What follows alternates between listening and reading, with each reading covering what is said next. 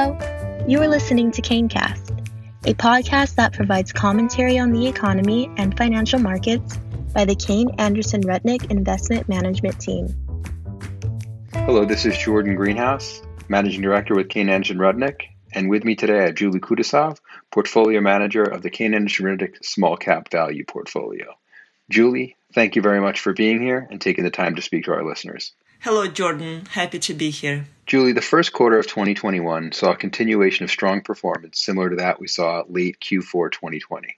Can you talk about some of the key drivers in the markets that have impacted this? Yes, it was another robust quarter for the equity markets, driven by continued optimism of an economic recovery. Optimism supported by two key factors: a massive COVID-19 vaccination rollout globally and another generous fiscal stimulus package announced here in the US. As you mentioned, the first quarter was the continuation of the recovery that started with the positive vaccine announcement in November.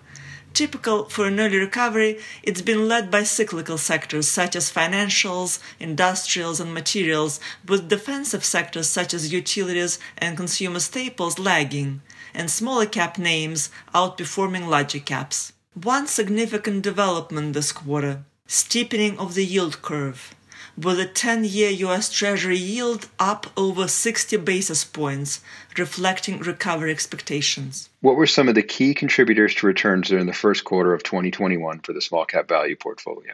Our strongest performing sector was consumer staples, driven by National Beverage, ticker FIZZ, which was our top stock contributor for the quarter.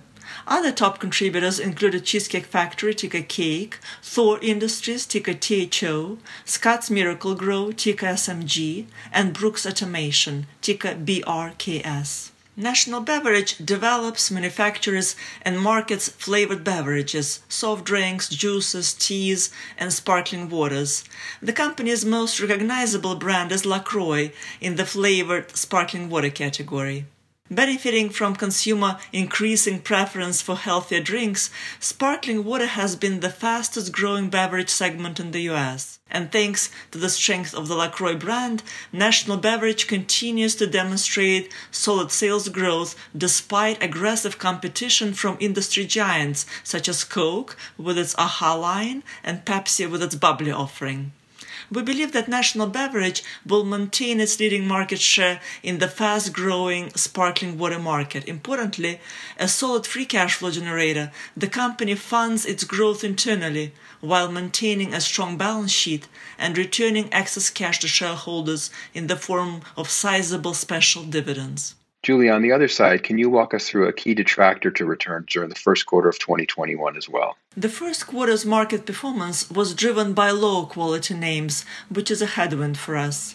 We see companies that exhibit solid earnings stability, on par or better than that of the S&P 500.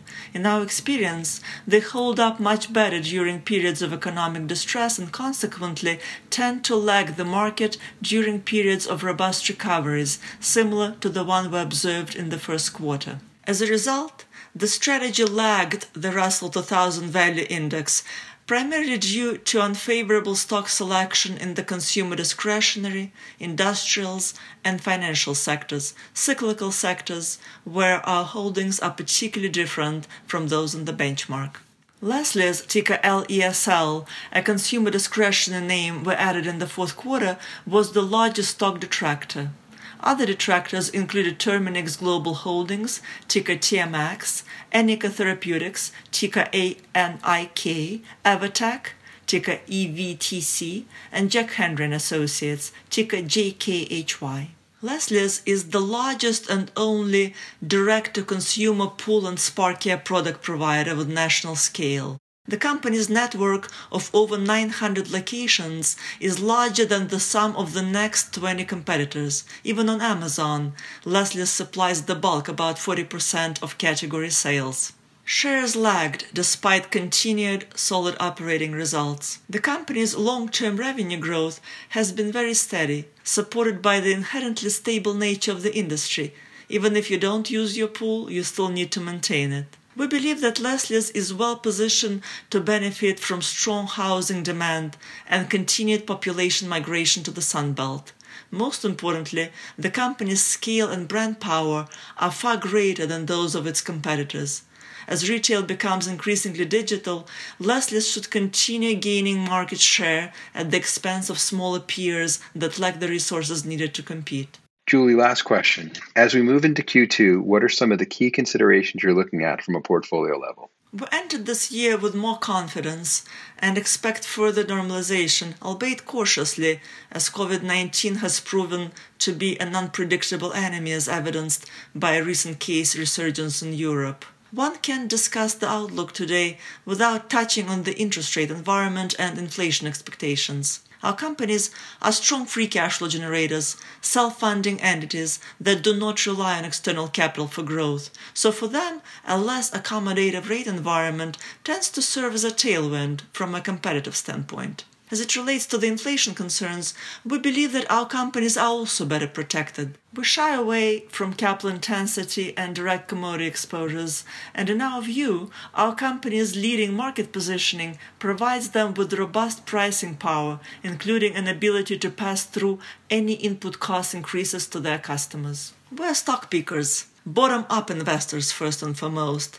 Investors in businesses, more so than investors in stocks. Needless to say, when the market is at the highs, finding attractive valuations is more challenging, but we are able to identify pockets of opportunity. We're always looking for companies that are positioned to benefit from structural shifts occurring in their industries, and the pandemic has created or accelerated a number of such shifts, most important of which is digital transformation. We will continue doing what we have always done, looking for differentiated, protectable businesses, self-funding entities producing superior returns on capital from under-leveraged balance sheets. An attractive set of characteristics for any environment, and certainly very relevant today. Julie, as always, thank you for your time and the insight you provide our CaneCast listeners. We look forward to future conversations. Thanks, Jordan. CaneCast is the official podcast series of Kayne Anderson Rudnick Investment Management, CAR. This material is provided as a matter of general information and is not intended to be relied upon as a forecast or research. The opinions expressed herein are those of the speakers and are not necessarily the opinions of CAR or its affiliates, are current as of the date and time of the recording, and are subject to change at any time due to changes in the market or economic conditions. The information and opinions contained in this material are derived from proprietary and non-proprietary sources deemed by CAR to be reliable and are not necessarily all-inclusive. CAR does not guarantee the accuracy or completeness of this information. This communication should not be construed as an offer or solicitation to purchase or sell any security. Individuals should consult with a qualified financial professional before making any investment decisions.